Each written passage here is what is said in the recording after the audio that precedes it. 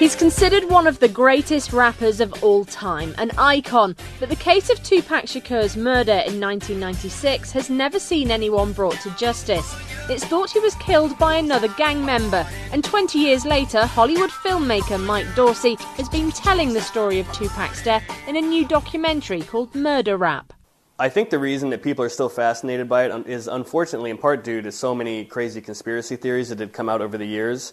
Everyone from people saying that the FBI killed him to the Illuminati killed him. I mean, it's really this crazy, just people coming out of the woodwork with these crazy theories. Tupac was more than just a rapper. I liken him to a Renaissance man of 90s hip-hop. Anybody in any country, South Africa or anywhere else that feels kind of, marginalized, they're going to relate to his music 50 years from now. Greg Kading was the lead detective on the murder cases of Tupac and rival rapper Biggie Smalls. He says as the shooters had been killed themselves in other gang attacks, no one went to jail. It's frustrating on the one hand because you do all of this work and you don't get that final closing of the book.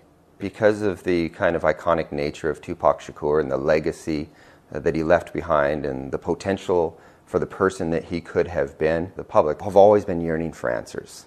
And it's very difficult for them to swallow the idea that some simple, low-life gang member could have snuffed the flame out of such a bright and talented and incredible artist as Tupac Shakur. It may be 20 years since his death, but many say his impact on fans around the world has not lessened with time. Frances Reid, SABC News, Los Angeles.